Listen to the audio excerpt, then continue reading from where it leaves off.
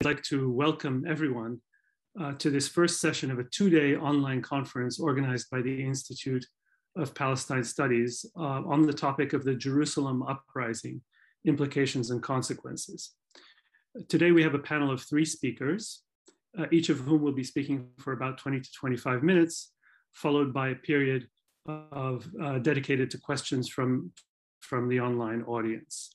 And you can submit your written questions either via Facebook or via the question and answer option on Zoom. And we will then try to convey them to the speakers. So I hope we'll have some time to engage the audience and listen to your views and your responses to what the speakers are saying.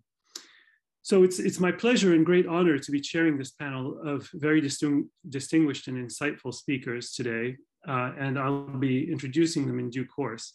But before doing so, I'd like to say a few words about the idea behind this panel and the two-day webinar, which is focused on the Jerusalem Uprising, Implications and Consequences. The Institute for Palestine Studies is a research institute which is devoted to all aspects of the question of Palestine. We're not a news organization or media outlet, so we try to analyze events with the benefit of hindsight and from a broader perspective, sometimes after the rest of the world has moved on to other issues and crises. So we try to avoid getting caught up in news cycles and we try to apply scholarly analysis to events in Palestine to understand their underlying causes and effects. We also try to use this knowledge in the service of the Palestinian cause and to advocate on behalf of the rights of the Palestinian people. So this online conference will attempt to shed light on the events of last May and analyze their lasting significance. In other words, we're going to try to see things in perspective, understand the background, and identify future trends and directions.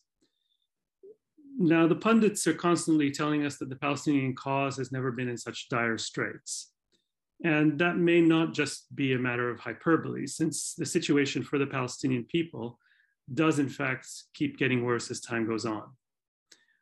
Just as a reminder for everyone here, who I'm sure is aware of the basic situation, we now have over a century of colonization and dispossession of the indigenous people of Palestine by the Zionist movement.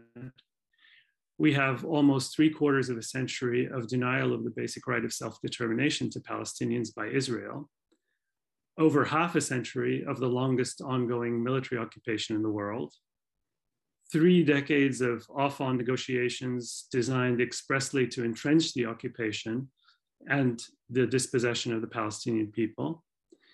And meanwhile, the level of daily suffering is intolerable, from mass killings due to aerial bombardment, to restrictions on freedom of movement, to denial of building permits, to cruel and inhumane practices such as forcing people to destroy their own houses so as not to be charged for the cost of demolishing them by the Israeli army. The uprising in the Sheikh Jarrah neighborhood of Jerusalem, or which began in the Sheikh Jarrah neighborhood of Jerusalem last May, was, I think, a rare glimmer of hope in this desperate landscape. The uprising was a spontaneous popular response to a process that has been going on for decades, as Israeli settlers backed by the Israeli authorities have evicted Palestinian residents from their homes and prevented them from living in their ancestral neighborhoods in Jerusalem, just as they have in many other Palestinian towns and villages. Between May 10th and May 14th of this year, Israel injured at least 1,000 Palestinians who were protesting these unjust and inhumane measures. The protests, which began in Sheikh Jarrah, soon spread to Al-Aqsa Mosque and Al-Haram Sharif. And of course, there had been provocations the month before in that site, in that holy site, that partly precipitated what happened in Jerusalem. Hamas also joined the fight from Gaza, and Israel took the opportunity to unleash a full-fledged assault on the population of Gaza. Now, this was the 5th full-scale war on Gaza in the past 15 years, undertaken on various pretexts. Israel attacked Gaza in 2006, 2008 and 9, the end of 2008, beginning of 2009, 2012, 2014, each time leaving scores or hundreds dead and thousands wounded. And this time was no exception, with an overwhelmingly civilian casualty toll of some 248 dead and almost 2,000 wounded. Several aspects of the Jerusalem uprising and the Israeli onslaught are worth recalling and dwelling on. Of course, it encapsulated the century-long process of dispossession of the Palestinian people, whereby armed settlers muscle in, taking over homes and lands, creating facts on the ground, which are then consecrated by the Israeli military or security services. It also demonstrated clearly, if proof were needed, the colonialist nature of the Israeli regime, with settlers caught on tape frankly admitting that they were stealing Palestinian property and displacing Palestinians from their homes. But it also had two unusual aspects that I think are worth dwelling on and analyzing. First, the unprecedented level of unity displayed among different groups of Palestinians in Gaza, Jerusalem, Ramallah, Nablus, Bethlehem, as well as in Lid, Akka, Ramle, Tabariya, in other words, in the areas occupied in 1948, and also in the refugee camps and elsewhere in the Palestinian diaspora. Moreover, the general strike that was observed on May 18th in all parts of Palestine was a striking display of pan-Palestinian solidarity. And the second aspect that I wanted to mention, was the rare display of global solidarity with the Palestinian cause. From cities as divergent as Boston and Kandahar, Jakarta and Paris, including a number of major Arab cities. And I think this second aspect will be the main focus of our panel today. What explains this level of solidarity, and how does one build on it to ensure that it's not just a fleeting phenomenon? How does one construct intersectional alliances with international groups like workers' groups, women's groups, environmental groups, other indigenous peoples? And how does one situate Palestine squarely within progressive movements around the world? In short, how can these expressions of support be put in the service of liberating Palestine? And equally, how can the Palestinian cause provide support to other liberation struggles? To answer some of these questions, we're very fortunate to be joined today by three inspiring guests. Our first speaker, Professor Noam Chomsky, is the founder of the modern science of linguistics and of cognitive science more broadly, as well as one of the most influential public intellectuals in the world. He's written more than 100 books, his most recent being Requiem for the American Dream, The 10 Principles of Concentration of Wealth and Power. Professor Chomsky is currently Laureate Professor of Linguistics at the University of Arizona, after spending most of his career at the Massachusetts Institute of Technology. And today, he's going to be addressing the topic, global power and international solidarity. So I'm going to hand it over now to Professor Chomsky. Thank you. Well, I quite agree with you on your point that the May uprisings had substantial, many ways unprecedented influence on international opinion, which is a matter of extreme significance. That's particularly important for the United States, which has had the primary role internationally in maintaining the Israeli policy of the last 50 years, the policy of systematically, steadily creating a greater Israel, which will include whatever is of value to Israel in the West Bank, maintaining Gaza as a huge prison camp, but at the same time in the West Bank, excluding the areas of Palestinian population concentration. So Israel does not want to absorb Nablus, for example. What they want to do is take over the resources, the usable land, the Jordan Valley, essentially everything livable, confine Palestinians to population centers, which are surrounded by Israeli settlements, and for the rest of the area that Israel takes over, confine Palestinian villages to virtually unviable enclaves. There are about 165 now, surrounded by barriers so that people can't get to their lands, cut off from communication and so on. The idea is to make the life so unlivable that they'll either leave or accommodate somehow to a utterly subordinate position. That's the Greater Israel Project.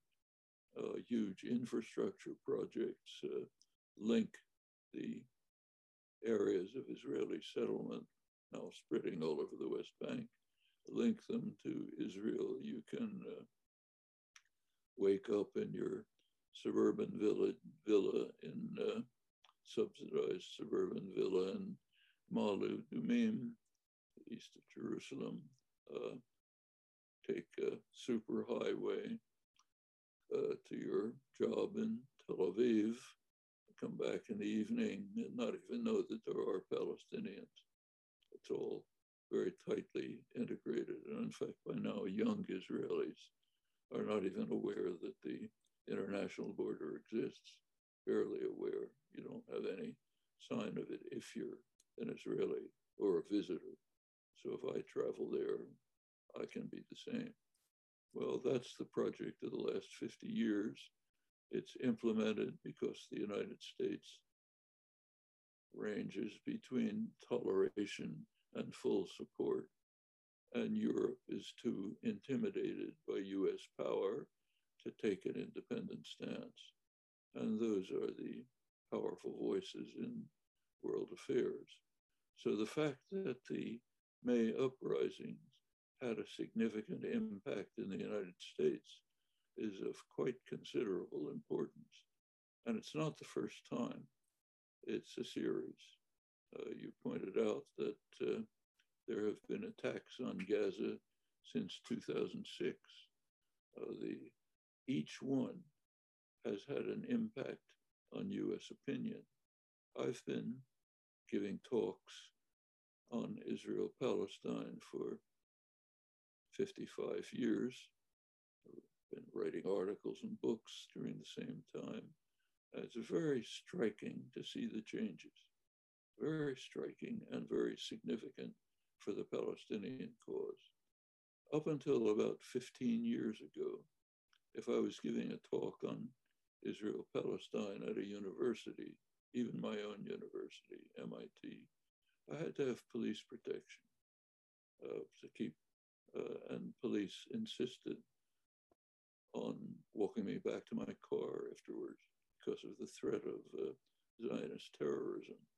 There are times when, if I was spending a week at a major university giving lectures on philosophy, and I had one talk on Israel-Palestine, among many others, I had to have police protection the whole time I was on campus, walking from a philosophy lecture back to my room on campus.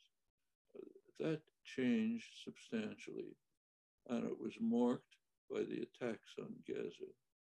Not 2006, that one passed without notice, but 2008, there was a very significant change, huge change. In fact, 2008 there was enormous protest in the United States, universities, elsewhere, and it was the first time that the whole question of police protection disappeared. Meetings were no longer broken up as they had been before, even with Israeli speakers who were critical of the government.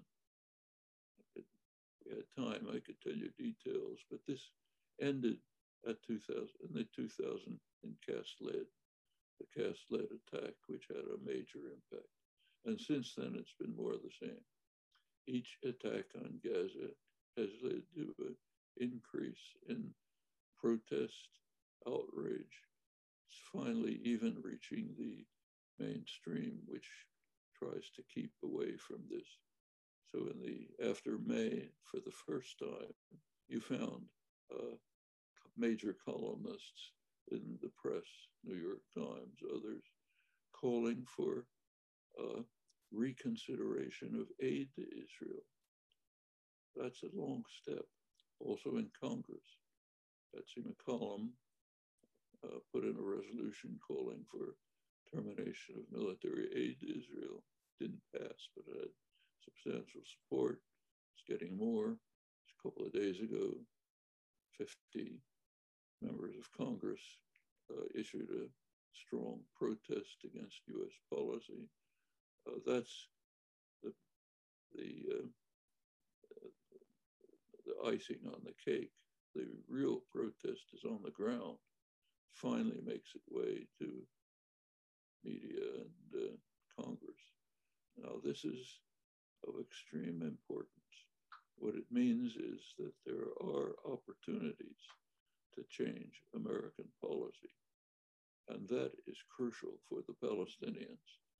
There is no way for Palestinian rights to be realized in any meaningful form unless the U.S.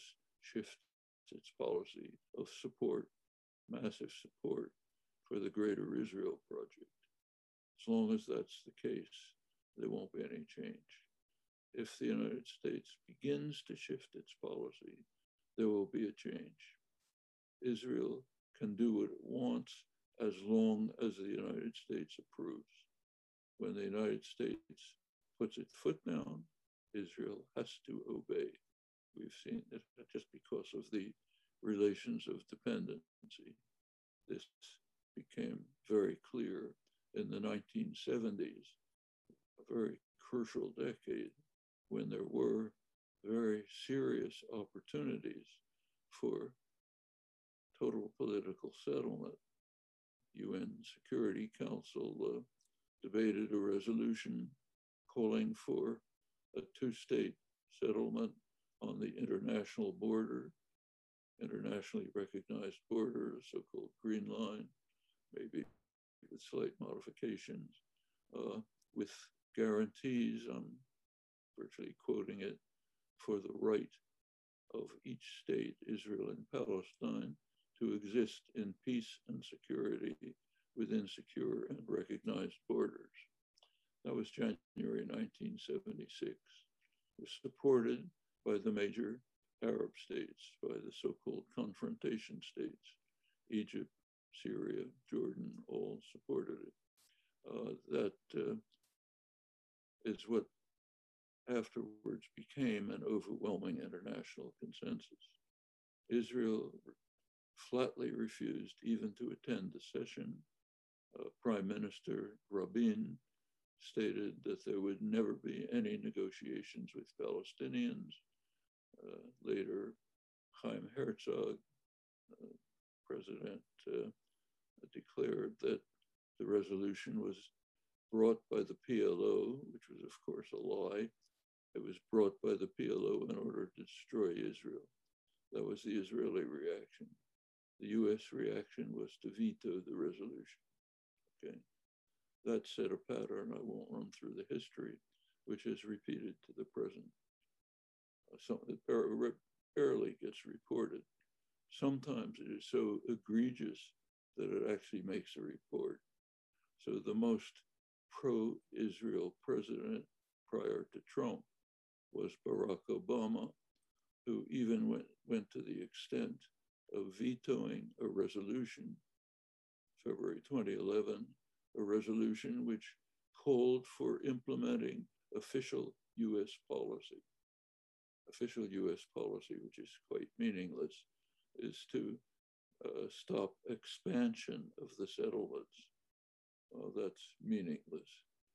You can expand them in all kinds of ways.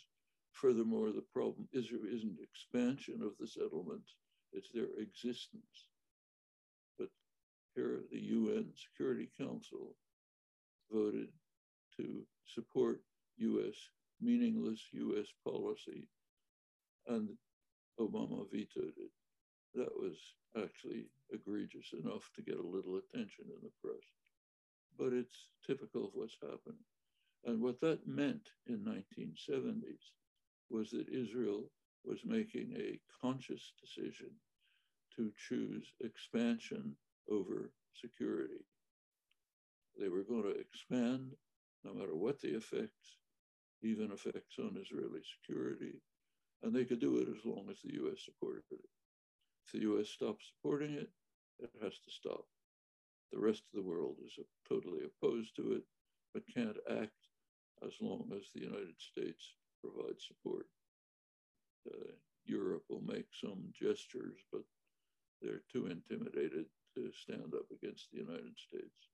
So what happens in the United States is critical, and Israel is totally dependent on it. Once they decided to follow this course of expansion, they are reliant on the US for support. We've seen that over and over. Prior to Obama, every single president imposed conditions on Israel to which it was bitterly opposed, but what it had to accept. It's true of Carter, Reagan, both of the Bushes, Clinton, not Obama. Trump, of course, gave everything away, and Biden is so far following the same policy. But what it shows is if the United States puts its foot down, Israel has no choices.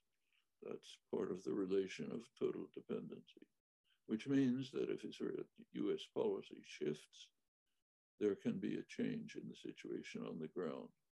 Well, can it shift? Yes, I think it can. It's very striking what's happening to US public opinion.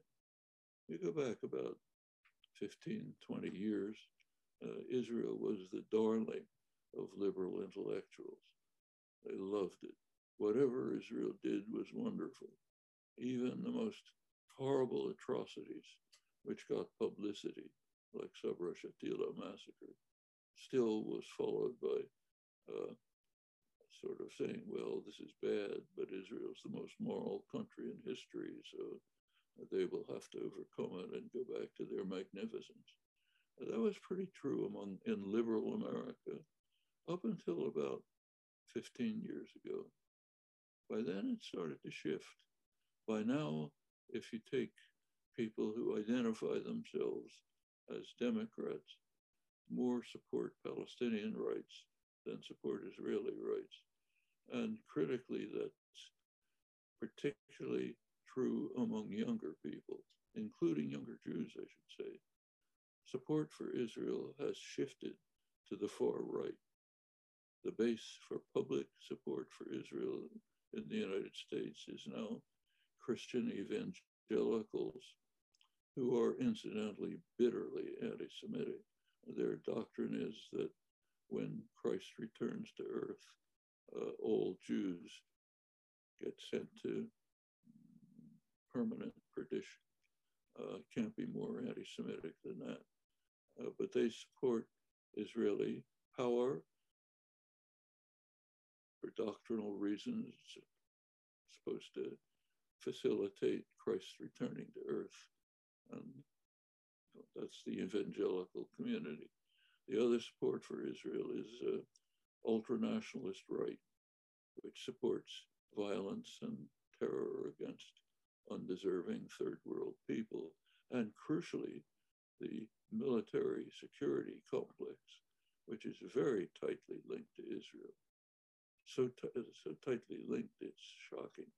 We saw this during the attacks on Gaza, when they were so severe that Israel actually ran out of weapons and had to appeal to the United States for replenishing the weapons, which was quite easy because the United States stores weapons in Israel for potential use for US forces. So it could simply transfer the weapons it stores to Israel. This happened again, incidentally. And after May, Israel had expended its supply of precision bombing weapons. So the chief of staff General Kochavi, Aviv Kochavi, came to the United States appealing for replenishing Israeli weapons that were overused during the Gaza attack. Furthermore, one of the most interesting leaks from WikiLeaks was a list of sites around the world that the Pentagon regards as ultra significant. They must be protected under all circumstances. One of them was in Haifa, the Rafael Military Industries. Major military industry, produces drones, advanced weapons, security systems, and so on. So that has to be protected. That's an American high protection area. The relations are so close that the Rafael Industries shifted their management to Washington, where the money is. Well, these are all, that's the basis for support. And that gives opportunities. Popular opinion can be suppressed for a long time, but not forever. We've seen that over and over again on issue after issue. And as popular support moves towards recognition of Palestinian rights and opposition to Israeli crimes and atrocities, there is a basis for a genuine, authentic solidarity movement to develop as the kind that has developed in other areas, which can press American policy to change.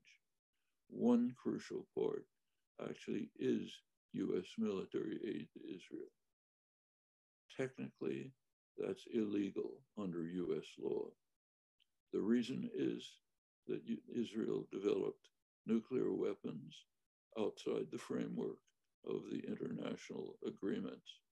And there are provisions of US law which say that under those conditions, the US has to terminate aid, military aid. Neither political party in the United States is willing to open that door. That's one of the reasons why the United States does not officially recognize that Israel has nuclear weapons.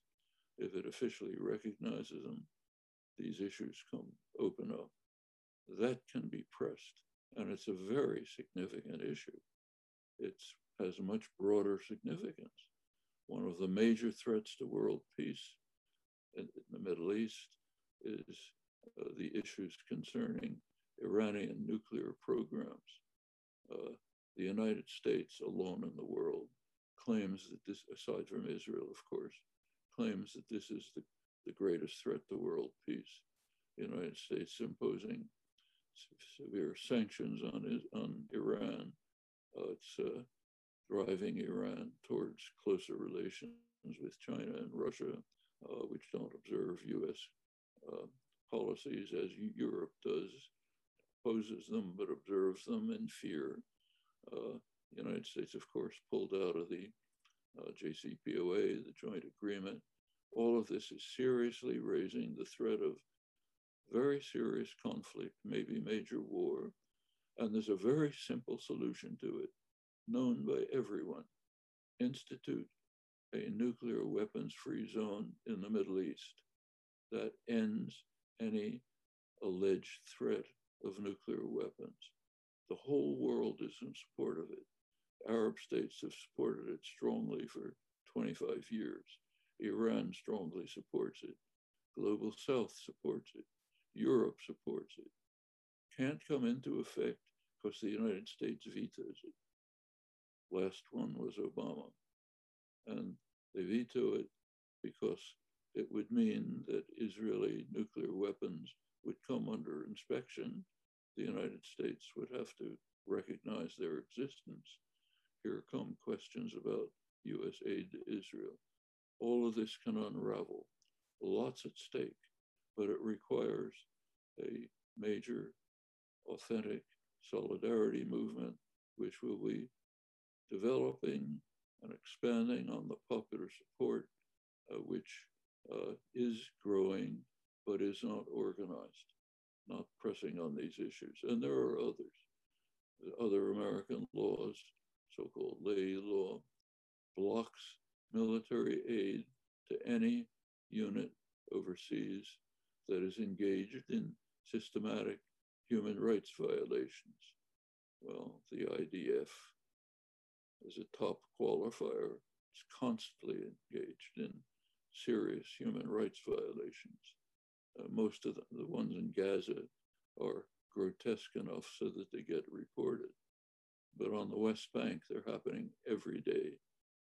Anybody, it's not a secret, anybody who reads, say, the regular columns of Gideon Levy and Haaretz, every day, practically every day, new severe human rights abuses. Israeli army goes into a village in Jordan Valley, which is scorching with heat, and destroys all of the solar panels that were sent by an Italian humanitarian group, so they don't have electricity. That was 2 days ago. The civil administration comes in and bulldozes a dirt road that lets Jordan Valley villagers go to their crops. Yesterday means the crops wither and die and the village disappears. Soldiers come in and destroy a village or maybe a collection of tents. It's virtually daily, but it's below the radar. Doesn't get enough, doesn't get reported in the West, but it's happening, and a solidarity group could make this major issues. Well, it goes on, I won't go on, but I think here the general point is, and the May events accelerated this, is that there are increasing opportunities to mobilize US public opinion on the ground in ways which will influence policy, and policy, even gestures on the part of the US government are terrifying to Israel, because they understand, the leadership understands that their criminal policies of creating greater Israel depend crucially on US support. If that declines, Europe will be free to take serious gestures, and Israel will have to back away from these policies and move towards a political settlement of one kind or another.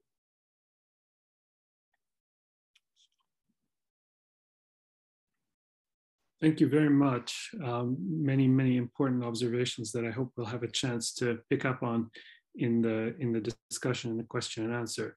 But now I'm also keen to hear from our second speaker, Professor Noura Erakat, who is a human rights attorney and an associate professor of law at Rutgers University in New Jersey.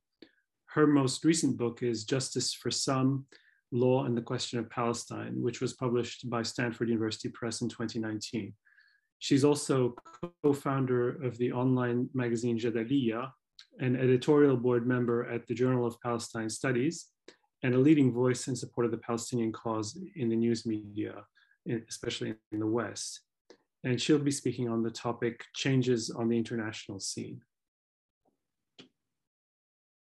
Thank you so much, Dr. Khalidi. Thank you, Professor Chomsky, for setting the tone and laying out for us the historical and the present context so that we can enter this on on the depth of a long foundation of resistance to Israel's settler colonization and its unfettered support from Western capitals. And I'm honored, obviously, to be here with my fellow co-founding editor of Jadaliyya and dear friend, Professor Sinan Antoun.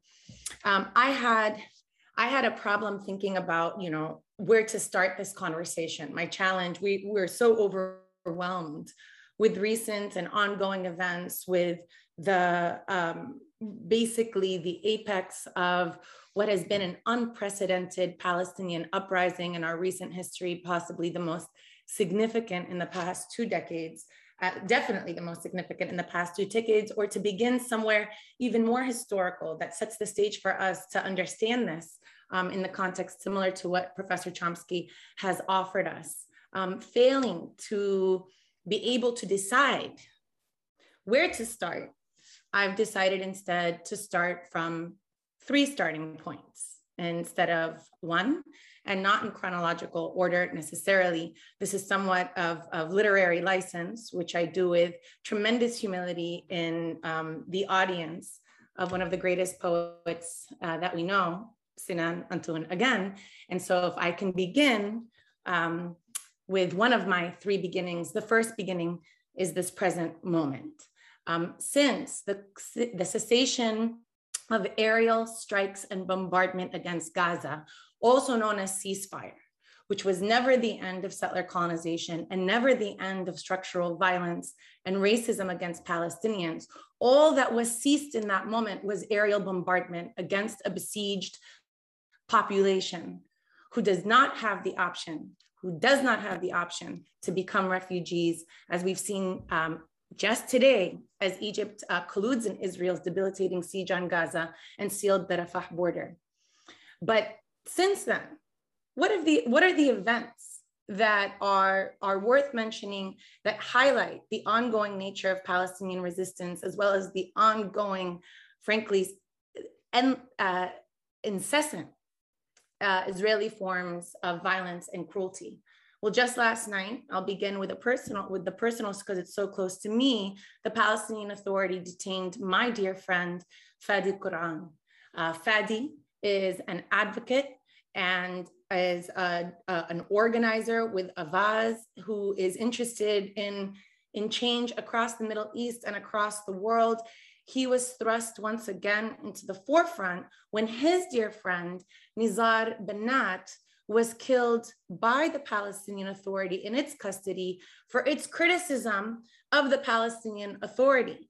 The PA has long been in service of Israel's settler colonization, and now it has gone full force and very publicly and very explicitly in that service, not necessarily in service just of Israel, but also in service of itself.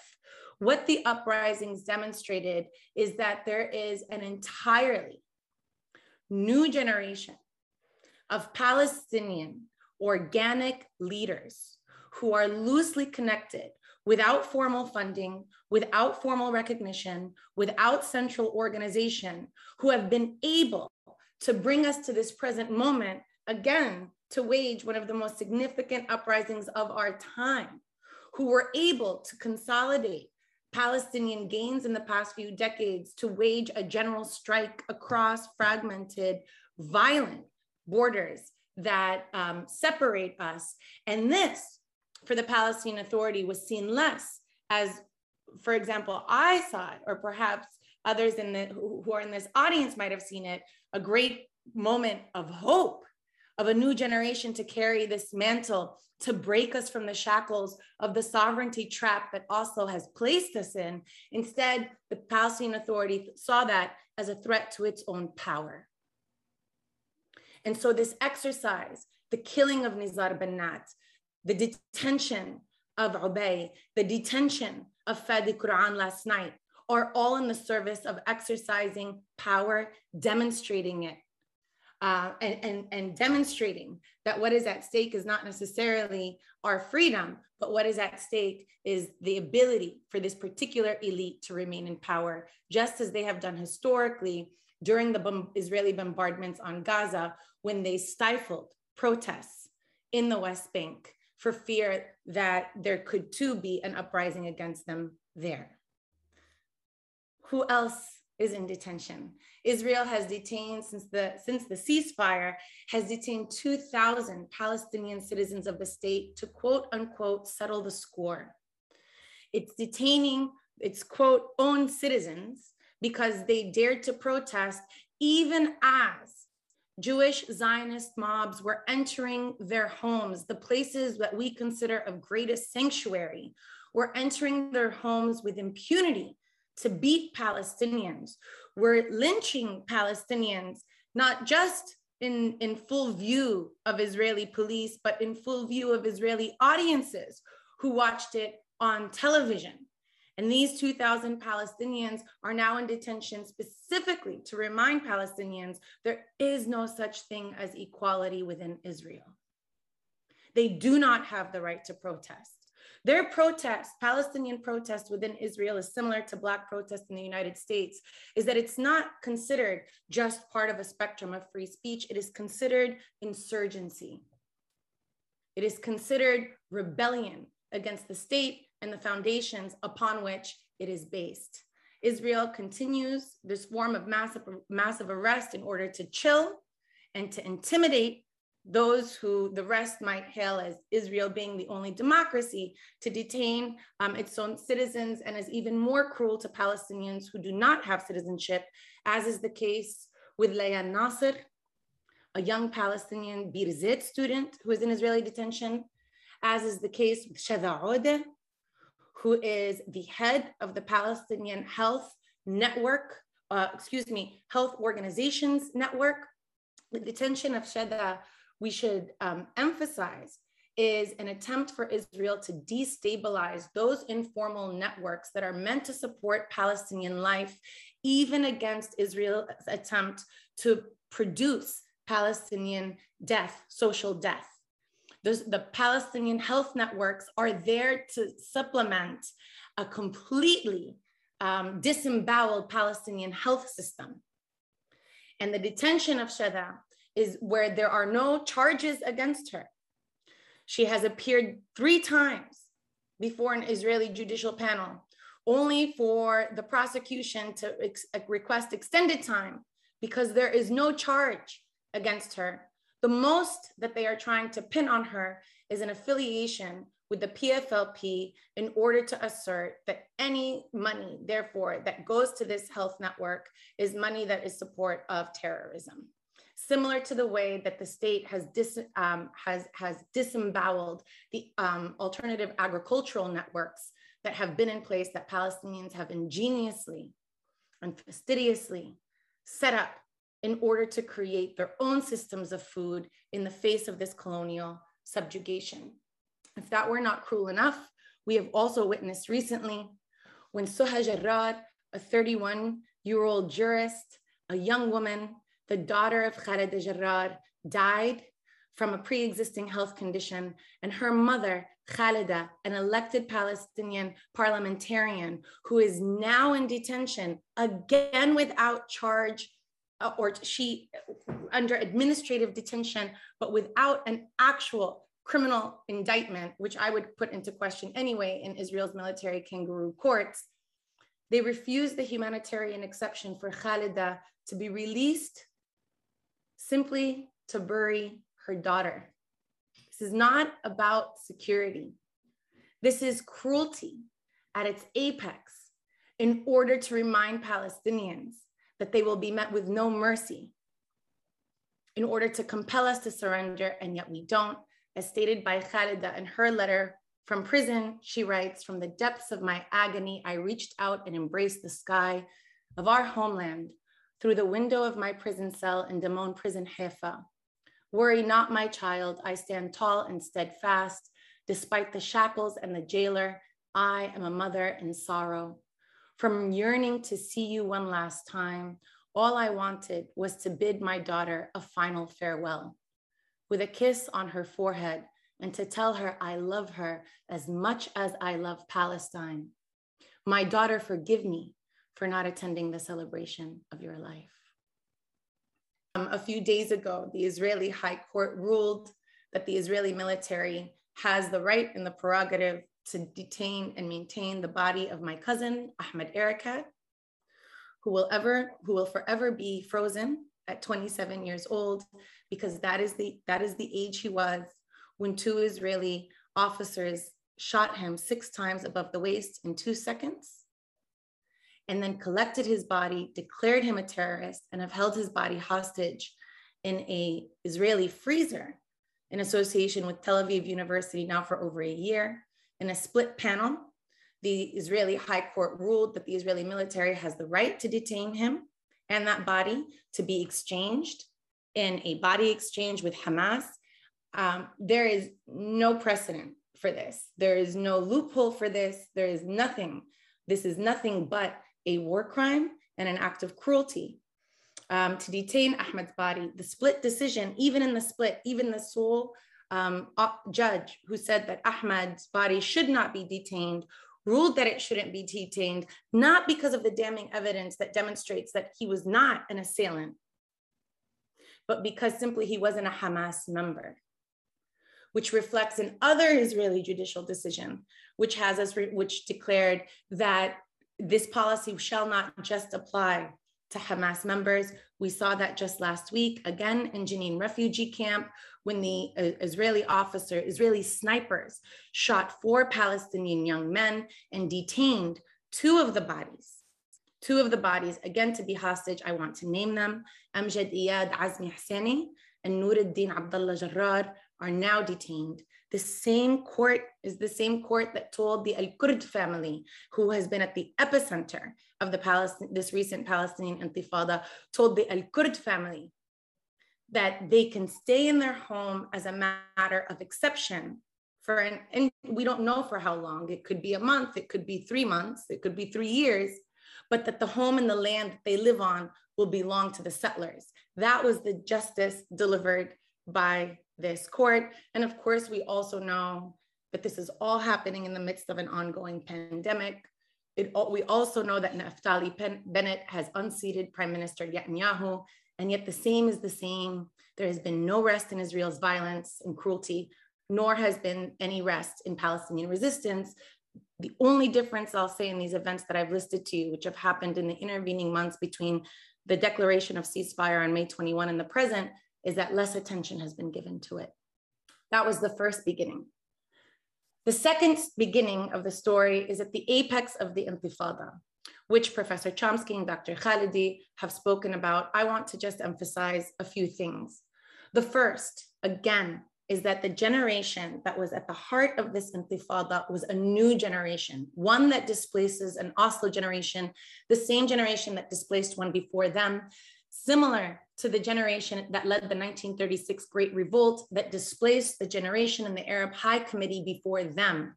We are a people of youth. We are a revolution led by youth.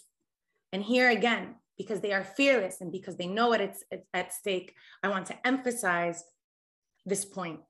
It is one, again, of an ongoing resistance to Israeli settler colonization that begins at the epicenter begins at the threat of forced removal of 8 families in Sheikh Jarrah, transfers to Al-Aqsa, triggers retaliation from Hamas, unfolds in the pounding of Gaza for 11 days.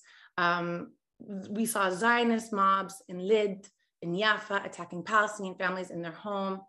The numbers of the dead and the deceased, I think, fail to capture the scope of what was happening during this time. We saw image after image of children being saved from under the rubble. We saw iconic images of Palestinians coming out from under the rubble with their hands up in peace signs, that even under the weight of stone and Israeli airstrikes, the will to resist remained intact. We saw horrible acts, massacres, including that resulted in 15 families being erased from population registries in Gaza. 15 families being erased from population registries in Gaza. Among those families is also the family of another dear friend, Hussam al-Qulaq, who has never been able to meet his family, who intended to meet his family, when 22 members of his own family, spanning 4 generations from the age of 0 months, from newborns to 90 years old, were killed in their 3-story home when it was struck within advanced weapons technology. In the midst of this, we saw Palestinians then declare the general strike, which wasn't just any general strike, but amongst the most significant for the economic impact that it had, but most significantly for transcending the fragmentation amongst Palestinians. I think the 3 most significant things about the recent Intifada were, number 1, for us, for Palestinians, we are not fragmented, despite all Zionist efforts in order to separate us, in order to contain our grievances into some sort of civil rights within Israel, some sort of administrative and housing rights in Jerusalem, the right to sovereignty in the West Bank and to end the siege in Gaza, and the right to return for refugees in the diaspora again became a single one. And Palestinians told us that in the manifesto of dignity and hope when they told us that they tried to turn us into different society, each living apart, each in its own separate prison. That is how Zionism has sought to control us. That is how they work to fragment our political will and to prevent a united struggle in the face of racist settler colonialism in all of Palestine. It is now time for this tragedy to end. In these days, we write a new chapter, a chapter of a united intifada that seeks our one and only goal: reuniting Palestinian society in all of its different parts, reuniting our political will and our means of struggle to confront Zionism throughout Palestine. But there has been a second impact, which is as also discussed by Professor Chomsky for US audiences, especially. This marked a narrative shift. We have never seen the situation on the ground. It's not significantly changed the facts on the ground, but has significantly changed the narrative in the United States. Polls indicate sympathy for Palestinians. Palestinians have the right to resist. Palestinians have emerged not merely as threats, but also as victims. This has been unprecedented. And for the world, it was a reminder that the question of Palestine, as long as it spanned now 100 years, and as much fatigue as it is induced in an unrecognizable Middle East today, in the shadows of this, of the US's latest blunder in Afghanistan, in the shadow of seeing Syria fall apart, of the disembowelment of Iraq, the Iraqi state and Iraqi society, in the shadow of proxy wars in the region that are incessant, yet still the world was reminded that Palestine remains at the intersections of struggles against imperialism, settler colonialism, racism, even climate change and feminism. These struggles are global and local as they travel through Palestine, an analysis about Palestinian liberation. Which brings me to the final chapter, which is now the most historical one, and that's the chapter of 1982. At the close of Israel's invasion of Lebanon in 1982, despite all of the atrocities, namely among them as mentioned by Professor Chomsky was the massacre at Sabra and Shatila, US media was incapable of naming a very basic fact: victimhood of Palestinians and the aggressive nature of Israel. Incapable in the face of these atrocities, even in the shadow of a Kahan commission, the Israeli commission that found Israel guilty for its role in the Sabra and Shatila massacres. We know from renowned Palestinian scholar and public intellectual Edward Said and his essay written in the aftermath of the 82 invasion and permission to narrate that the incapacity of the media to do so was because, quote, the idea of a Palestinian homeland would have to be enabled by the prior acceptance of a narrative entailing a homeland. And this has been resisted as strenuously on the imaginative and ideological level as it has been politically, end quote. Said told us in 1982 that the incapacity of the media to tell us the story of Palestinian victimhood, to name Palestinian use of force as resistance, was because of an incapacity, the lack of a discursive framework to describe a Palestinian homeland and the need to defend it and the right to return to it. And yet what we've seen in the intervening decades, and most notably in this last intifada, was an ability to fill that lacuna. It was the relentless efforts of Palestinian fighters, journalists, activists, scholars, archivists, poets, novelists, diplomats, filmmakers, visual artists, and most recently social media influencers, including TikTokers, who have relayed that quote, in the words of Shireen Say Ali, the archive of the Palestinian condition, to a critical mass of the global audience, so that the head of the UN Human Rights Commission, Michelle Bachelet, can not only affirm Israel's right to self-defense, which is we've been reminded of repeatedly in the midst of atrocity, but to say that, quote, Palestinians have rights to the same rights. As little as that is, unfortunately, that is radical. How is it that we've gotten here?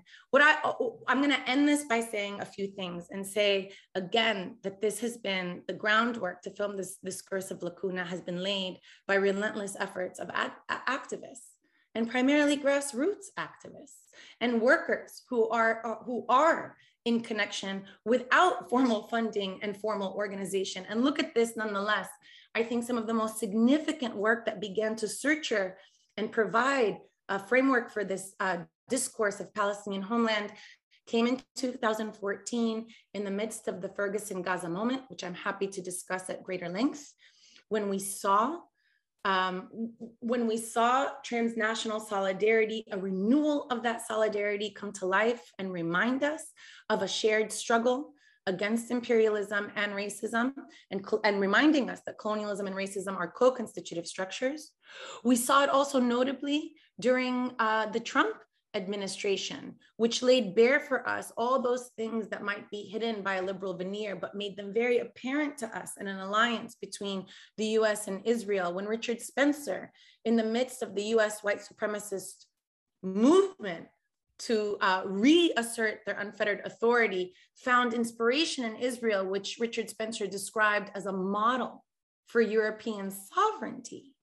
Those things made apparent, which have been so difficult to articulate.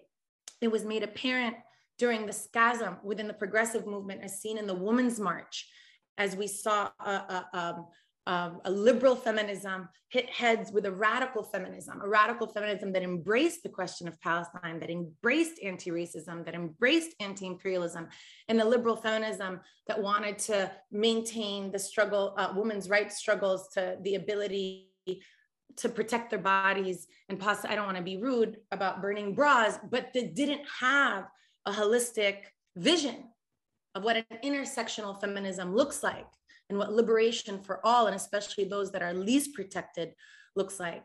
And in the aftermath of all of these victories, we saw a tremendous backlash led by organizations like the Anti-Defamation League, who named everything under the sun as anti-Semitic, in my opinion, overshot in their attempts and have actually hurt themselves. We have yet to see how this is going to play out, but we do know for sure that there have been significant victories, including the fact that 350 academic departments, programs, centers, and unions worldwide have endorsed statements in support of Palestinian rights, people who we've never heard from before. We saw 24,000 signatories affirm the rights of Palestinians. The Irish parliament declared de facto annexation as a war crime, not waiting for de jure annexation. We saw faculty at Harvard, Yale, Princeton, Brown, Stanford, Georgetown, the CUNY, City University of New York, UC Berkeley, UC Davis issue statements. As United Educators of San Francisco, representing 6,200 teachers and staff, became the first teachers union to endorse BDS. We saw also that dock workers in the Italian port of Livorno refused to load Israeli weapons and explosives. These are people taking back power and not leaving it to failed capitals and diplomats to do the work for us, as they declared, quote, "The port of Livorno will not be an accomplice in the massacre of the Palestinian people," end quote. So here we are, where we see all of these trends, an unprecedented shift in US narrative. Palestinians can now be victims. Palestinians are fighting for a homeland. Palestinians have the right to self-defense. And we see a Gallup poll tell us that the net sympathy for Israel has declined among both groups of Democrats, liberals, as well as conservatives, while it's increased among conservative as well as moderate Republicans. It has finally become a bipartisan issue. This is the precipice that we're at. And we are back to the present. We are in the face of certain catastrophic climate change, a tattered Middle East impervious as ever to external intervention and the regional proxy wars that follow. But we are also at the precipice of new and unprecedented beginnings. Should we have the courage? Should we have the courage to trust our young leaders? Should we have the courage to take the lead from those who will shepherd this earth after we're gone, to listen to them about what the possible horizons are and things that we might not have ever considered before? That is where we're at. And I'm very humbled to be a part of that moment and witness to it. Thank you. Yeah, thank you very much, Nora. A lot of valuable insights there, and But now I want to move on to our third speaker, who is Professor Sinan Antoun. Sinan Antoun is an Iraqi-born poet, novelist, scholar, and translator. He has published 2 collections of poetry and 4 novels. His essays and op-eds have appeared in The Guardian, The New York Times, and the LA Review of Books. He's also co-founder and co-editor of the online magazine Jadaliya and associate professor at New York University. And Professor Antoun will be speaking on the topic of means of activating the Arab world. Thank you so much, Professor Khalidi. I am extremely honored to take part in this conference and alongside these distinguished speakers, Professor Chomsky and dear Noura. I was asked to give remarks addressing the impact and consequences of the Jerusalem uprising in the Arab world and means of reactivating the Arab world. There is no doubt to my mind that the uprising marks a significant turning point in so many aspects that were and will be addressed throughout this forum today and tomorrow, and amply and eloquently addressed by Professors Chomsky and Noura. Considering Zoom fatigue, which we all suffer from, and our ever decreasing attention span, and that it's been already an hour, my remarks will be quite brief. I will try to show why I think the uprising has recentered Palestine and the struggle of its people against the Zionist colonial project in the Arab imaginary, or at least refocus the attention, rekindling solidarity and reviving support in the Arab world. Now, the fact that Palestine and its ongoing struggle had to be recentered and refocused in the Arab world of all places, particularly when global public opinion seems to be shifting and global support intensifying, is quite sad. But it's an indication of, and an indictment as well, of what had transpired in the last 3 decades, particularly in the aftermath of Oslo. And by the way, yesterday, one of those detained by the Oslo Authority was also Zakaria Muhammad, the famous, one of the most important living Palestinian poets and intellectuals, simply for demonstrating and protesting and expressing his resistance in his writings. The aftermath of Oslo, whose effects were meant to neutralize and paralyze resistance, normalize and institutionalize defeat, and the total surrender to settler colonialism. Peace, in quotes, became a nebulous, almost vacuous term that cloaks and condones the continuation of Israel's project in gobbling up more land and resources, displacing and suffocating Palestinian lives and futures. This quote unquote peace obscured and was used as a weapon against notions of justice and the right to resist. To appreciate how and the extent to which the uprising may have shifted the tenor of public discourse about Palestine in the Arab world, one needs only to go back to the climate in the few months preceding its outbreak and remember the overwhelming sense of doom and despair felt by so many, especially following the signing of the so-called Abraham Accords. It was no secret that those Arab regimes which signed the Accords and their neighbors and the other regimes which would follow suit had already had open channels of communication and even cooperation and dealings with Israel. To use the words of Mahmoud Darwish, the mask fell off the mask. These words he wrote in 1982 during the invasion of Beirut to condemn the stance of Arab regimes at the time. And I find this sentence still relevant, of course, because the mask fell off the mask, meaning the mask was already there. The mask had been there throughout the previous century, the mask donned by colluding regimes. Nevertheless, the signing of the Abraham Accords and the official normalization was disheartening, as they declared And it was the culmination of years of unofficial or semi-official normalization, coupled with intensive media campaigns to prepare the public and shift its opinion in favor of normalization under the guise of peace, and ultimately liquidating the Palestinian cause in the hearts and minds of Arab citizens.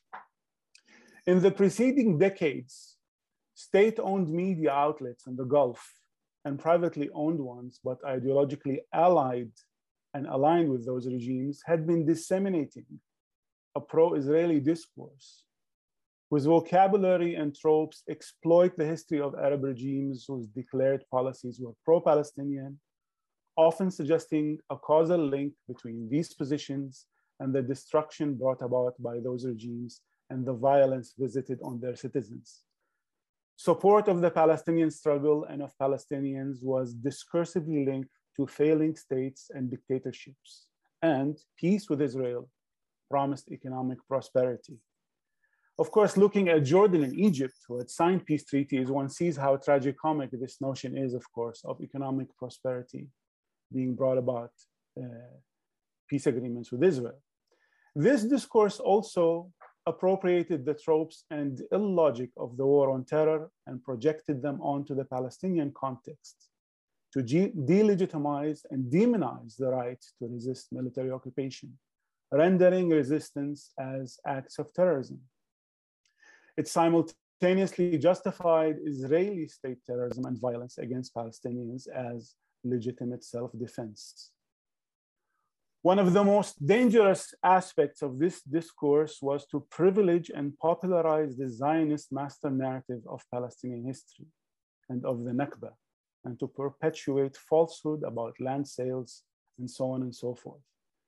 It also adopted Zionist vocabulary and colonial geography, ignoring the plight of Palestinians inside the Green Line and projecting a false image of the apartheid regime that controls their daily lives.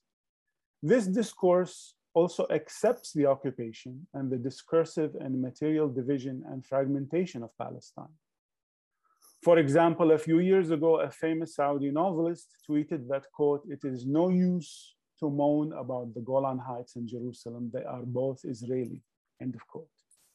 Many public figures, intellectuals, and journalists partook in these efforts and parroted and popularized this discourse. They were and still are keen on valorizing Israel and its supposed civilizational achievements and superiority, and dehumanizing Palestinians and blaming them for their fate. So much so that a new category of, quote, Arab Zionist has emerged. There had also been public events and gestures in the field of sports to foreshadow open and official normalization. Israel itself had, in the past decade, mounted its own propaganda campaign in Arabic on social media, targeting Arabs, of course. From Israel in Arabic on Twitter to Israel Speaks Arabic on Facebook, with huge followings. IDF spokesman Avishai Edrai's account has 423,000 followers.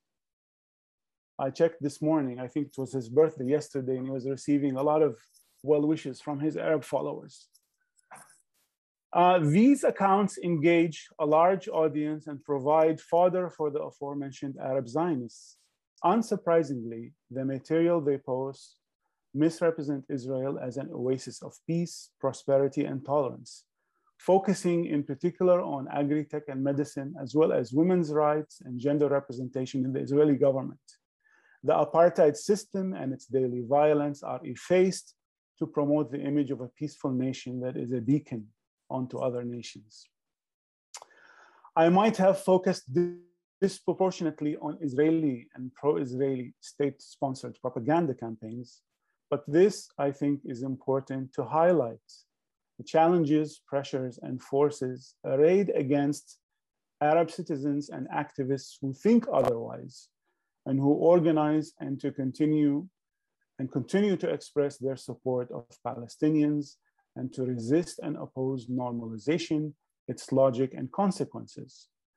Which brings me to the fierce opposition to the Abraham Accords expressed by such individuals and groups in the Gulf and elsewhere, of course. In the Gulf, this built on collective efforts that had started a few years earlier with the establishment of BDS groups and campaigns in the region.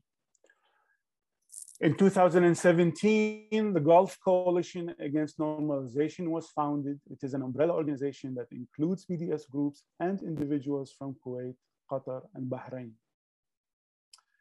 When the uprising broke, and I'm not gonna speak about it because Noura spoke so eloquently about what it means and why it is so important on so many levels. Social media provided unmediated access to the images and voices of these Palestinians on the ground, especially the new generation. Raw images and sound bites showing the peaceful resistance of Palestinians defending their homes from yet another chapter of settler colonialism. The sheer injustice and cruelty was on full display. Many of the young activists in the Arab world who themselves were in fights and protests against oppressive regimes that they're living under. And I don't say that to equate settler colonialism with these oppressive regimes, but many of these activists and their supporters could identify with a young generation of leaders in Palestine. If most streets are ruled with an iron fist, social media was a space where this massive outpouring of support for Palestine was expressed and where Palestine was at the center again. There are existing structures on the ground and activists who continue to work on sustaining support and solidarity and resisting normalization and its effects. They engage the public and conduct educational campaigns and create spaces for mobilization.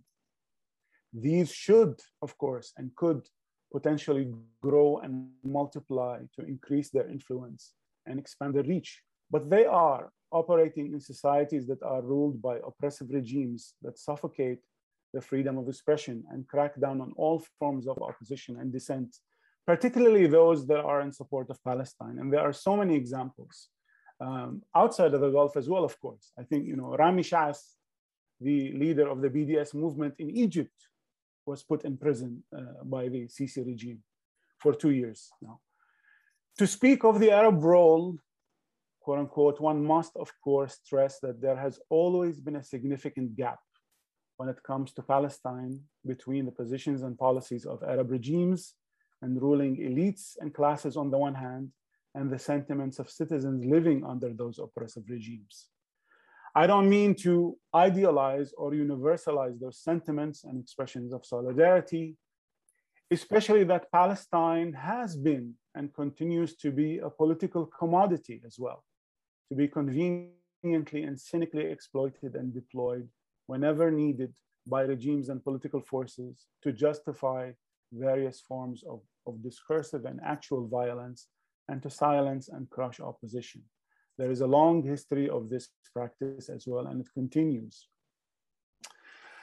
Now, as a poet, I have to show my biases and conclude with the words of another poet, one who wrote memorable poems for and about Palestine, and whose words mobilized support and urged solidarity. They resurfaced on social media during this last uprising, as they usually do during such times, alongside those of Darwish, Kanafani, and others. And I think the point that Noura mentioned about the archive and the cultural influence as well is very important. Decades ago, the Iraqi poet Muzaffar al-Nawab wrote, and I will say those words in Arabic first before I translate them, بوصلة لا تشير إلى القدس مشبوهة حطموها على قحف أصحابها واعتمدوا القلب فالقلب يعرف مهما الرياح الدنيئة سيئة جارفة. The translation is a compass that does not point to Jerusalem is dubious. Smash it on the heads of those holding it and rely on the heart, for the heart knows no matter how vehement the wicked winds may be. The courage and steadfastness of Palestinians in Jerusalem and elsewhere in historic Palestine, all of it has definitely recentered Palestine in the minds and hearts in the Arab world. The attempts to symbolically liquidate the Palestinian cause by Arab regimes and elites have failed. And there are many Arabs who are holding on to the compass of justice, which points to Palestine still and no matter what. Thank you.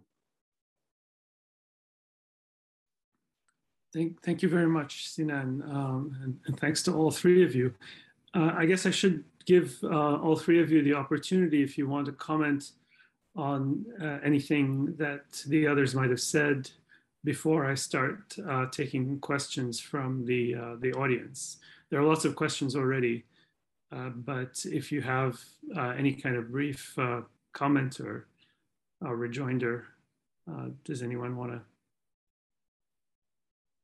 Okay, well, if not, I think maybe I'll start trying to pose some of the questions that have appeared in the Q&A and the chat. One question that was posed early on, and I think this is directed to Professor Chomsky, has to do with US support for Israel.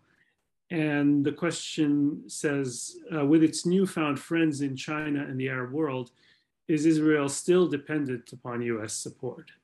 And I guess the idea is that maybe Israel can now afford to do without the US support in implementing its policies. Professor Chomsky, do you want to address that? I think Israel remains almost totally dependent on US support.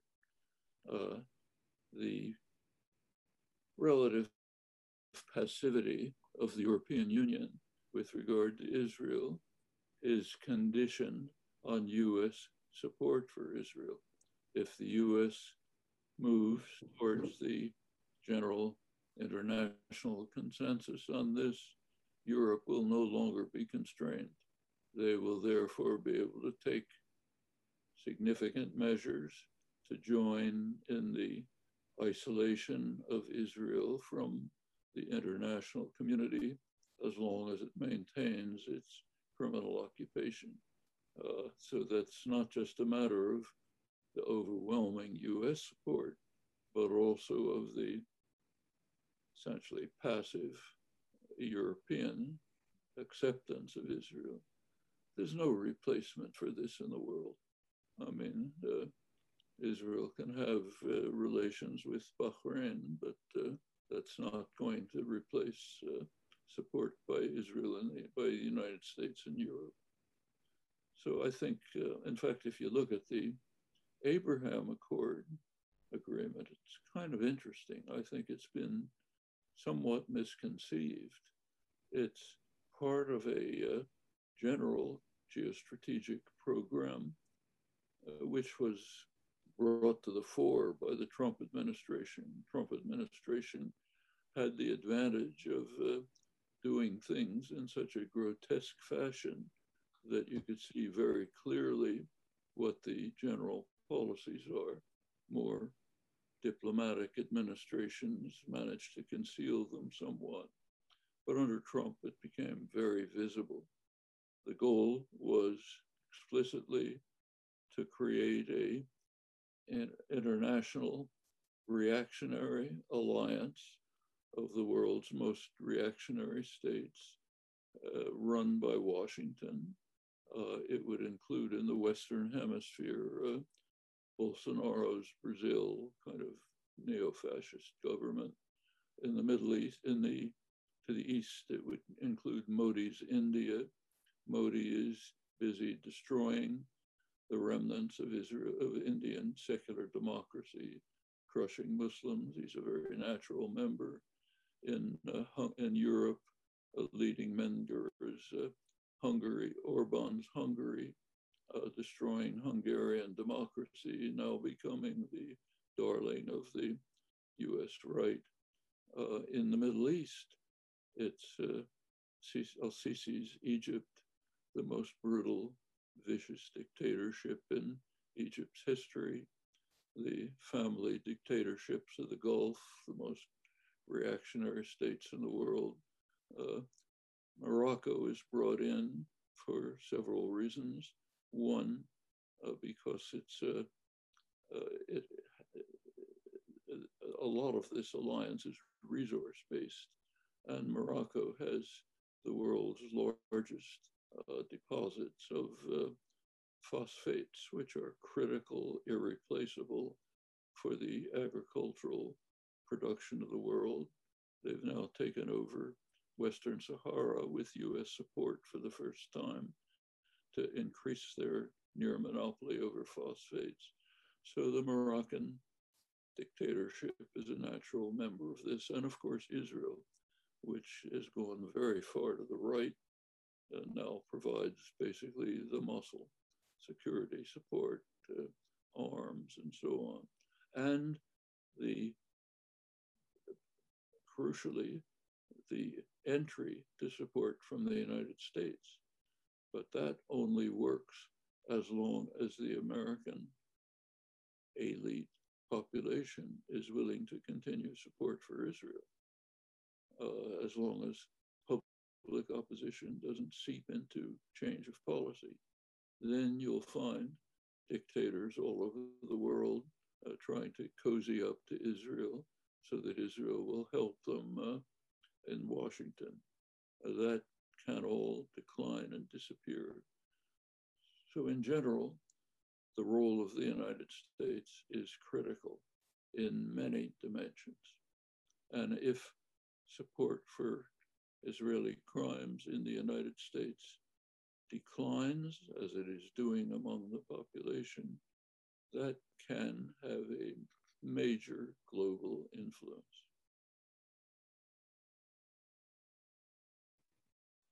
Thank you very much. There's a question about Canada's role, and maybe Professor Chomsky could address this as well.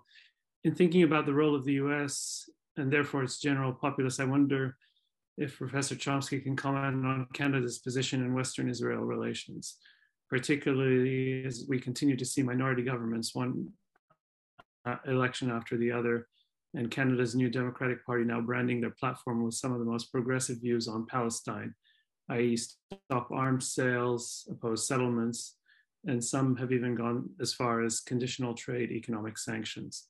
I guess one question is that perhaps a precedent? Is it maybe indicating the shape of things to come? Could it have a conceivable accelerating role in the US also on discourse and on the political establishment? Sorry, could you summarize the question? I didn't quite catch it. I guess Canada's role, and especially that the new Democratic Party, the NDP in Canada, has been taking very progressive stances on Palestine. And could this have a precipitating effect on the US or advanced discourse in the West generally? Well, in the West generally, there has been a major shift dramatically in the United States. Take, say, the leading liberal intellectual journal in the United States by far, the New York Review. It's the journal of liberal intellectuals. Very interesting to see what's happened there. You can now read in the New York Review articles which are very critical of the Israeli occupation. They're of course written by Israelis.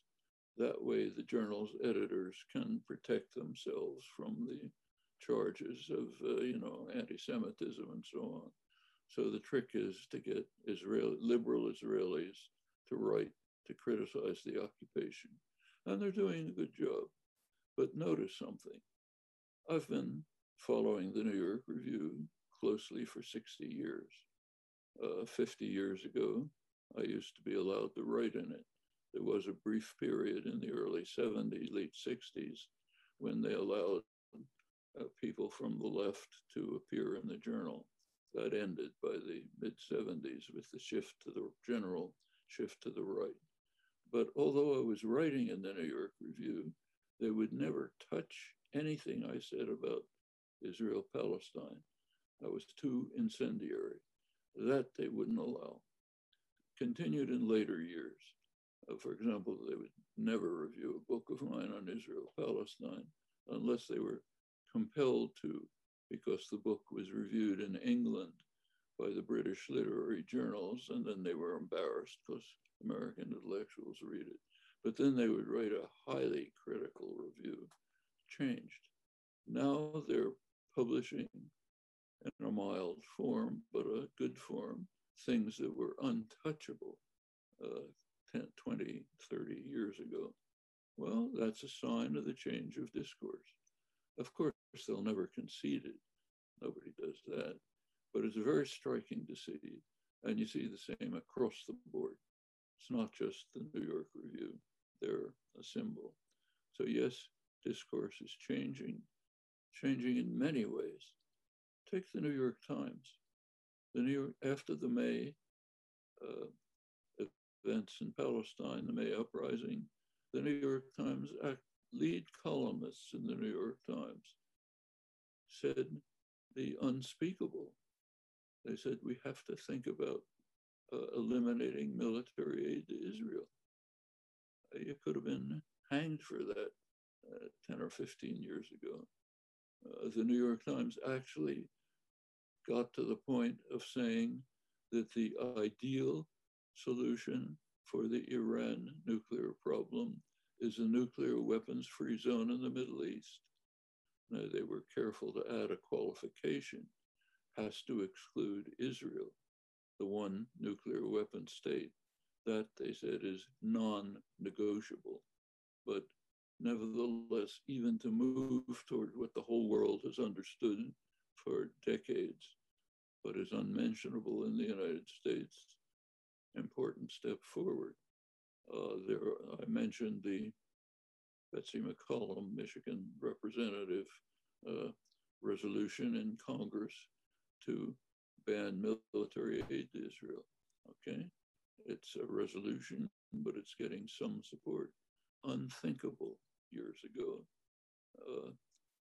Even things like physically breaking up meetings. Give you one example.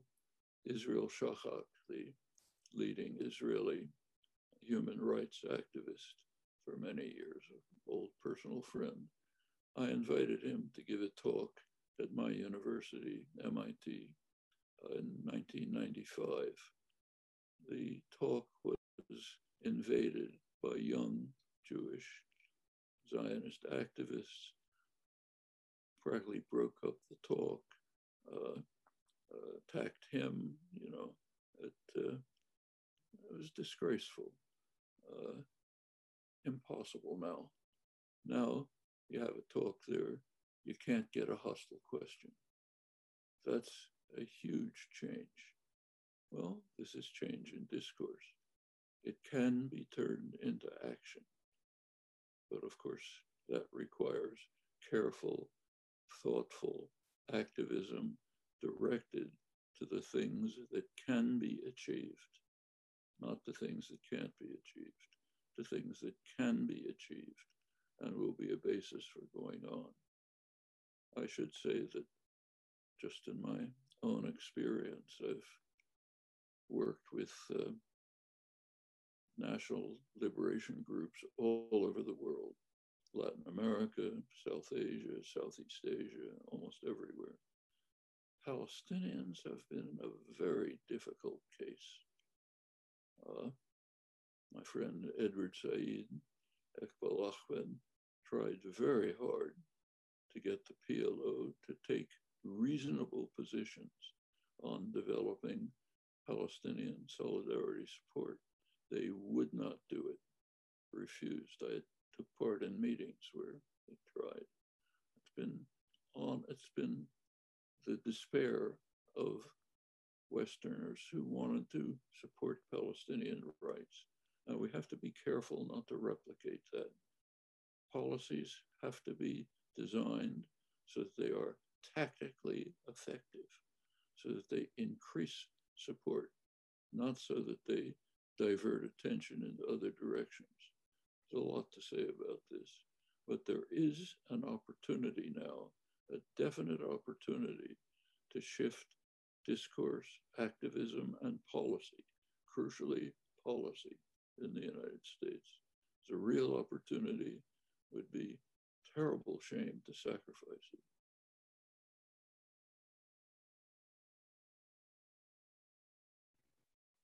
Thank you. Maybe in connection with that, there's a question for Professor Erakat.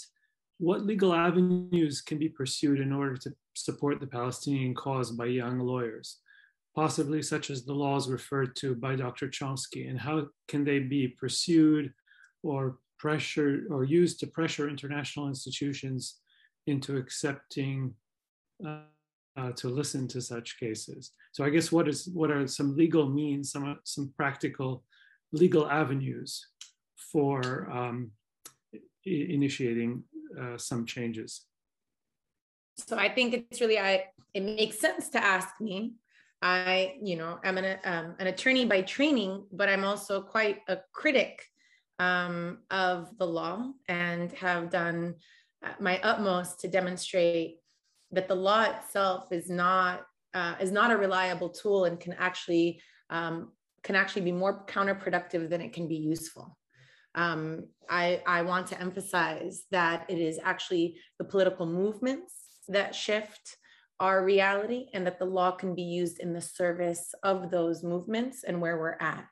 At our current juncture, we lack a strategic, consolidated movement that can move us forward. Obviously, this sounds odd given the tremendous strides that we've made, but I say that fully aware that the Palestinian official leadership, which has, the mantle at the United Nations, which has the ear of various capitals, can actually derail any of the political strategies that we've tried to move forward. Let me give you just a couple of examples. So for example, in the aftermath of what we know is the first large-scale assault on the Gaza Strip in 2008, 2009, which I want to modify, not just Israel's assaults on Gaza did not just begin in 2006 with the imposition of sanctions and the embargo, but in fact, in April 2004, when Ariel Sharon announced that there would be a unilateral Israeli disengagement, at which point Israel began to pound the Gaza Strip in order to expand what they know as the buffer zones, basically the perimeter of the Gaza Strip, to make the population even more densely located within its center as the perimeter became sealed. Right? So, but by 2008, 2009, we see the first large-scale onslaught, which was tremendously shocking to most people watching. And in its aftermath, we saw a resuscitation of the National Students for Justice in Palestine, which were able to build bridges with student activist movements. We saw a spike in support for the boycott, divestment, sanctions movement. We saw international solidarity, like from Turkey and elsewhere, which resulted in the commando seizure of the Mavi Marmara. This was in 2010, but it begins a ripple effect of solidarity and a moment when support for Palestinian human rights had reached a critical juncture, one that the Palestinian Authority had the opportunity to grab by its horns in order to wage, together with some sort of legal challenge to Israel. They had that opportunity in what's known as the Goldstone Report before the infamous retraction. But the Goldstone Report found very clearly that Israel wasn't just, the civilian casualties weren't merely collateral damage, but were either targets, that the civilians were targets, or in the best case scenario, that it was reckless firing. Now, reckless firing in humanitarian law is also tantamount to war crime, right? And so the fact that Israel has high advanced weapons technology and is recklessly using it in, densely populated civilian areas, showing us no more evidence than some sort of really insulting cartoon sketches that made by the Israeli military. Oh, there was a Hamas fighter here, or this was a haven for Hamas rockets, without any evidence, right? That this was tantamount, some could call it terrorism. I stay away from this language because of how much it's been weaponized, basically, to not mean the targeting of civilians in order to achieve a political purpose, but in fact to be associated with a particular identity and a particular form of violence. But in the aftermath, the Goldstone Report recommended a weapons review of all weapons that were sent to Israel to be convened in South Africa, It said that all third-party states had to consider possible sanctions on Israel in any way that it continued to facilitate its military campaigns, which was, I mean, it's one level beneath sanctions, right? And there were a number of other recommendations, and the Palestinian Authority itself shelved the report. Now, it'll tell you it didn't shelve the report, it just postponed it for consideration in the next session, but it was equivalent to shelving the report because it took the momentum out. I was representing a coalition of Palestinian human rights organizations at the time, and I was told verbatim from national members of the Security Council who had the initiative and the ability to implement some of these recommendations, that it was the Palestinian Authority that did not want them to do that. And they cannot act on behalf of Palestinians and Palestinian human rights. They must act on behalf of the Palestinian state or the nascent state, right? And this is where we get into this realm of diplomacy and how it encumbers us, especially when those that official leadership are not acting in our service or in any kind of democratic fashion, right? But here was a moment where the law could have been used in service of political movement, where the Palestinian official leadership pulled the rug out from under it in order to achieve what they thought was going to be an advancement in negotiations because of another carrot the US was dangling in front of it. That's one of many, many examples. The ICC is another site of an example where it's again the Palestinian official leadership, which is an impediment. Now, the ICC, here I'm going to make this really short so that we can move on, but even the ICC bid, what pains me is that so many Palestinians are looking to the ICC bid as a panacea, as a moment of justice. And they want to see Netanyahu on trial. They want to see these war criminals, snatched away. And yet the ICC is the embodiment. It is a political institution. And it is caught between a rock and a hard place. If it moves forward with the prosecution of Israel, then it will most likely be maligned and lose funding, as has been threatened by the United States and certainly already accused by Israel of being anti-Semitic.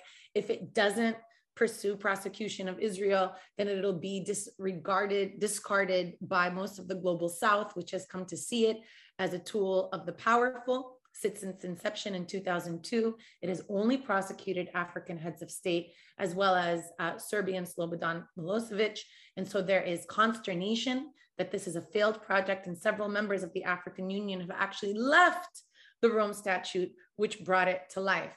Now, put all that aside, and what we know as Palestinian jurists is that the most that the ICC will do, especially in regards to military campaigns, is to be able to interrogate each campaign on its own. It cannot prosecute the entire political system. It cannot interrogate settler colonialism. It cannot think about what the context that preceded this particular legal violation. It will only be able to disaggregate, especially the military incidents, in which case it is much easier to be able to prosecute Hamas members, as the ICC surely will. That seems like a lower hanging fruit and much less political impediment than it will to be able to prosecute the Israeli officials. Now, for the Palestinian leadership, what is their role here? They have an opportunity. And the opportunity is to ask the ICC not to charge any of these smaller violations, but to charge Israel with the crime against humanity of apartheid. Apartheid has already been legislated in 1973 as a crime against humanity. The Committee for the Elimination of Racial Discrimination found in 1991 that it wasn't specific to South Africa, but apartheid is a condition that can exist elsewhere. We have Palestinians for decades have demonstrated that it's apartheid regime. Now we have more mainstream organizations like Human Rights Watch, most notably, as well as B'Tselem and others, Israeli organizations that have said it's also apartheid.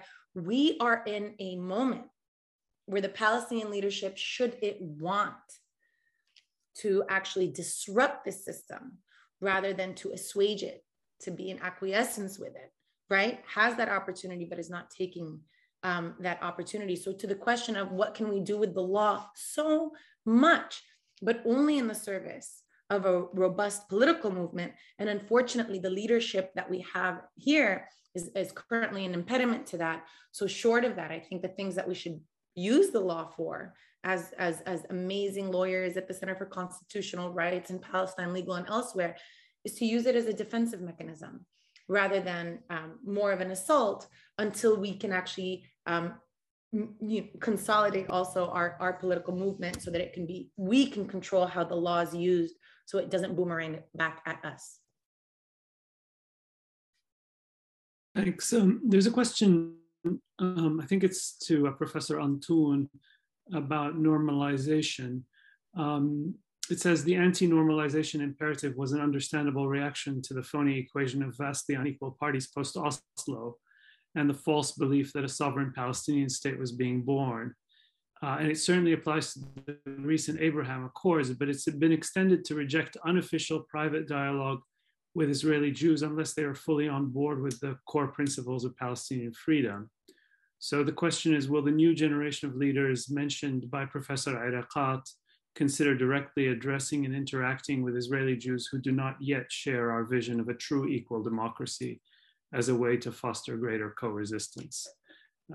Maybe Sinan could take that and no, I want to defer to Nora, because I mean it's about the leaders that I have my own opinion, but I think Nora is much better placed to speak to that. So please, Nora. Please go first, Sinan. I'm happy to follow. Please, yeah. I mean, look, I there are different positions in terms of how the BDS recommendations are applied. And I don't want to get into that because it's very complicated, but I want to give the person posing the question the benefit of the doubt. I don't know. I am not in favor of prescribing to young leaders living under settler colonialism as to how to go about conducting the resistance of that system. So that's the main point. I think we will have to see.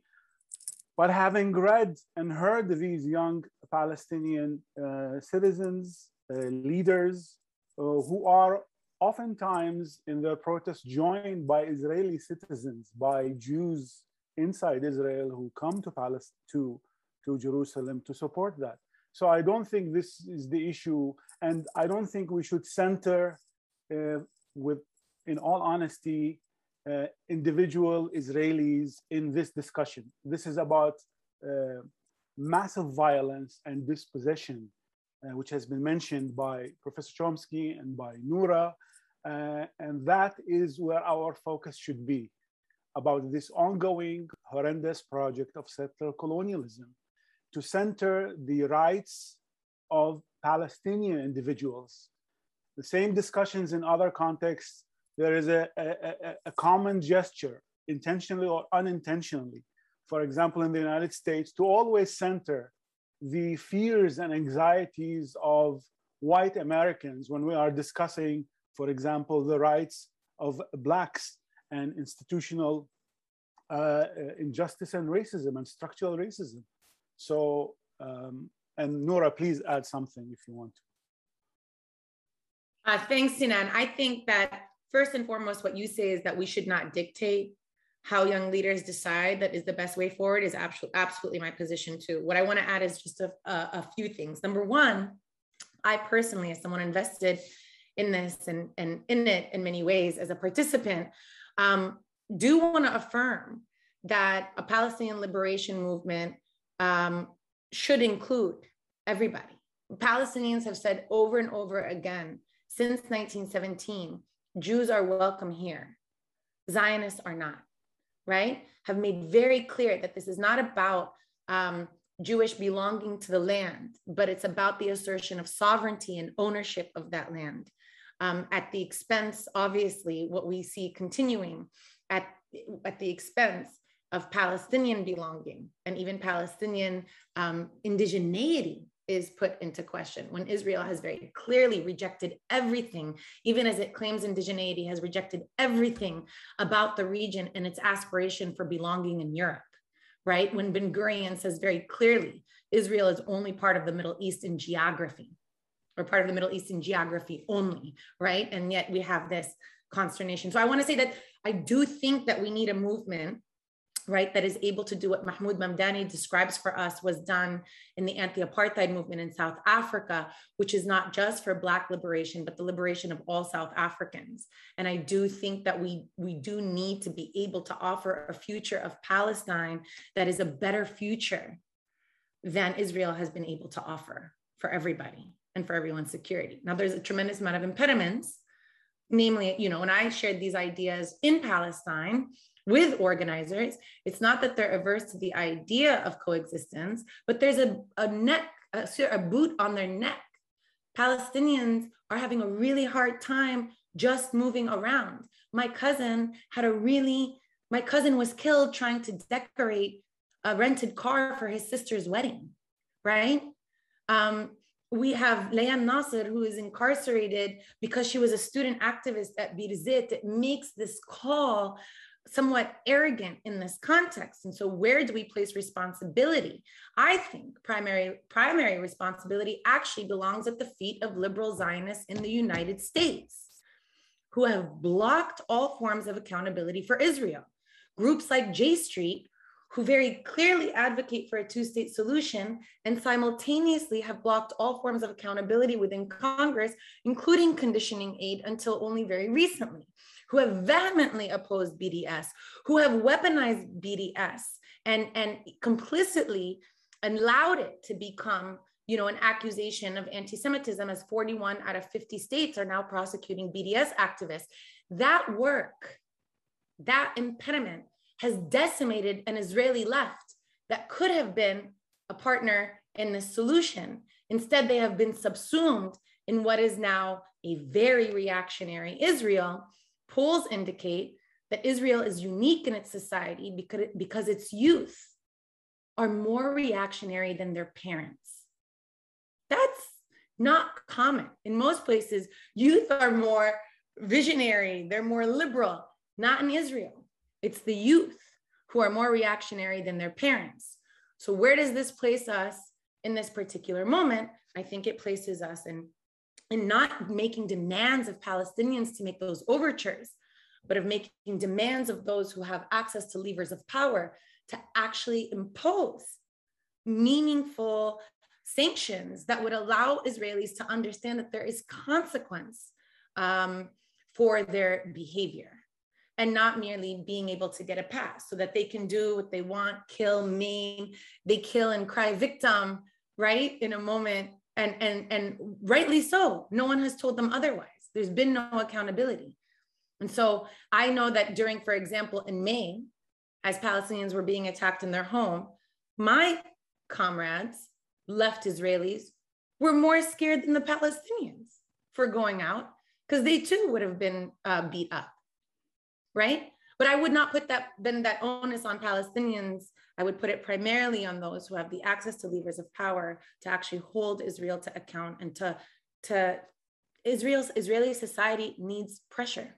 There's no way around that. It must be pressured. Yeah, I am trying to pick and choose among the questions because we don't have too much time. But it's interesting that there seems to be participation from all parts of the world. We're getting questions from Palestine, but also there's this interesting question from the Global South. What can citizens of the Global South do to support the Palestinian cause, given that our governments do not possess the level of power and influence in the global sphere that the US, France, UK, etc. have? I'm writing from South Africa, and our ANC-led government, in rhetoric at least, wholeheartedly supports the Palestinian cause, but we do not have the power to influence global affairs that, say, the US does, which makes our activism on this issue appear symbolic at best. So the question is about the role of the Global South and the role in particular of activists in the Global South in changing and in contributing to the Palestinian cause. Professor Chomsky, do you have thoughts? There's globalization has many facets. One of them facilitated now by the new communication systems. One of them is international communication. Voices from the global South can be heard elsewhere. We've seen this for a long time.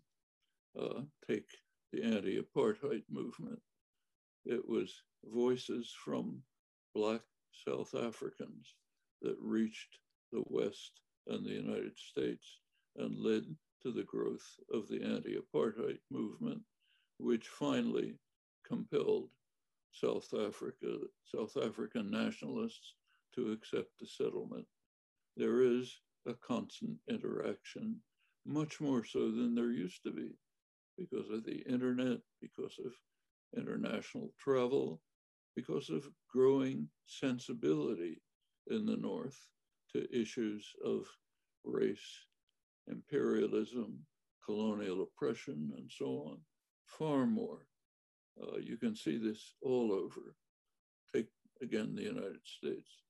A couple of years ago, the New York Times ran a long project, well publicized, called the 1619 Project. It was the first public recognition of 400 years of vicious, brutal violence and repression, which is the basis for a large part of the US economy, which has left a terrible legacy today. Okay, finally reached the public a couple of years ago. Of course, it got an immediate backlash from the right wing, which denounced it and attacked it, and it can't teach it in school and so on. Well, that's fine, brings it to the public. But these are signs of growing increased sensibility. And that goes right back to the question. That includes greater attention to the voices from the global South. Take Nelson Mandela. He's now an icon, a hero in Western circles. He was banned from the United States until 2008 as a terrorist. The Reagan administration identified him as one of the more notorious terrorists in the world. To be precise, they designated the African National Congress, his group, as one of the more notorious terrorist groups in the world. Well, that was then. Now, he's a hero. Someday, maybe the United States will be able to concede that Cuba played the leading role in the liberation of Africa. So that when Mandela was released to prison, one of his first visits was Havana. Maybe in a century, it'll be possible to recognize that in the United States. Things take time, they take work, but you are chipping away, and voices from the global South are have much more resonance in the West and in the United States that's in the past. Not just the voices, but the actions that are taken for liberation have an increasing response. So I think there's plenty of opportunities for activists in the global South, in their own countries, and in the global scene. Thanks. I think this is a question for Palestine, and it says there's a lot of debate among young Palestinians from within occupied Palestine around the immense need to dismantle the Palestinian Authority, as it is clearly seen as an arm and leg to facilitate Israel's colonial violence and do a lot of its dirty work. What can Palestinians living in the diaspora create a legitimate movement? What can they do to create a legitimate movement to restructure, if not completely dismantle the PA, knowing that they technically have no say in the matter? So it's a question from outside Palestine, but it has to do with what can Palestinians outside of Palestine do to either dismantle the PA or completely overhaul it so that it's not an impediment to Palestinian liberation.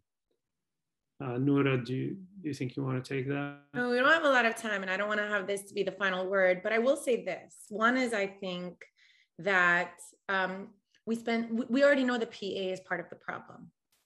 It's obvious it's part of the problem. How do you target it though, in this array of work that is to be done? And I think one of the things I would advise us to do, especially as somebody who is a member of the North American diaspora, is to focus on really building our own infrastructure, right? The PA is going to fall. It has the seeds of its own demise. It is quite limited when its utility runs out. It will expire or expose itself. It's already exposing itself and becomes part and parcel of the problem in ways that will fracture Palestinian society indefinitely, right? But that fracturing is inevitable anyway. It's happened historically. It will continue to happen. The interests of the elite are distinct in every society. Palestine is not an exception, historically or in the present. What we have been doing, I think, has been extraordinary, which is creating alternative structures and homes and places where young Palestinians can find a sense of place, something that the PLO has historically provided for Palestinians in diaspora, which is no longer. And yet in our activist communities, in our cultural spaces, in our film festivals, in our literary festivals, in our youth organizing, in our political organizing, in the SJPs, right? We are creating political homes and places where we're nurturing new leaders who have taken the mantle. I've not been in this as long, obviously, as either of my co-panelists, but in my, short time of, some 2+ decades of doing this work, I've witnessed tremendous change. And in the moments of extreme anxiety where I thought that if I take a step back, what's going to happen? Every time I've taken a step back, whether it's to produce scholarship or otherwise, there's nothing to worry about. The young did not forget. We have only proliferated and learned to grow. And so I would advise us in this moment to look inward, to provide better healing and welcoming spaces for our organizers where it's not toxic, where we're not always telling people what they're doing wrong or how their position is not pure, but instead having grace so that these new generations continue to be embraced and nurtured, and so that they can stand on our shoulders to continue this work. Okay, thanks. I think that's all the time we have. We have lots of questions. We have maybe another 50 questions that we weren't able to get to. But I think you've already given us a great deal to think about and many grounds for hope, although we shouldn't get carried away because there's a lot of work to be done. But I think all three of you have indicated to us, to me certainly, and to the online audience, I'm sure, various avenues and various creative ways in which we can continue to pursue support for the cause. And so insights, as well as to thank members of the online audience for their attention and for their questions.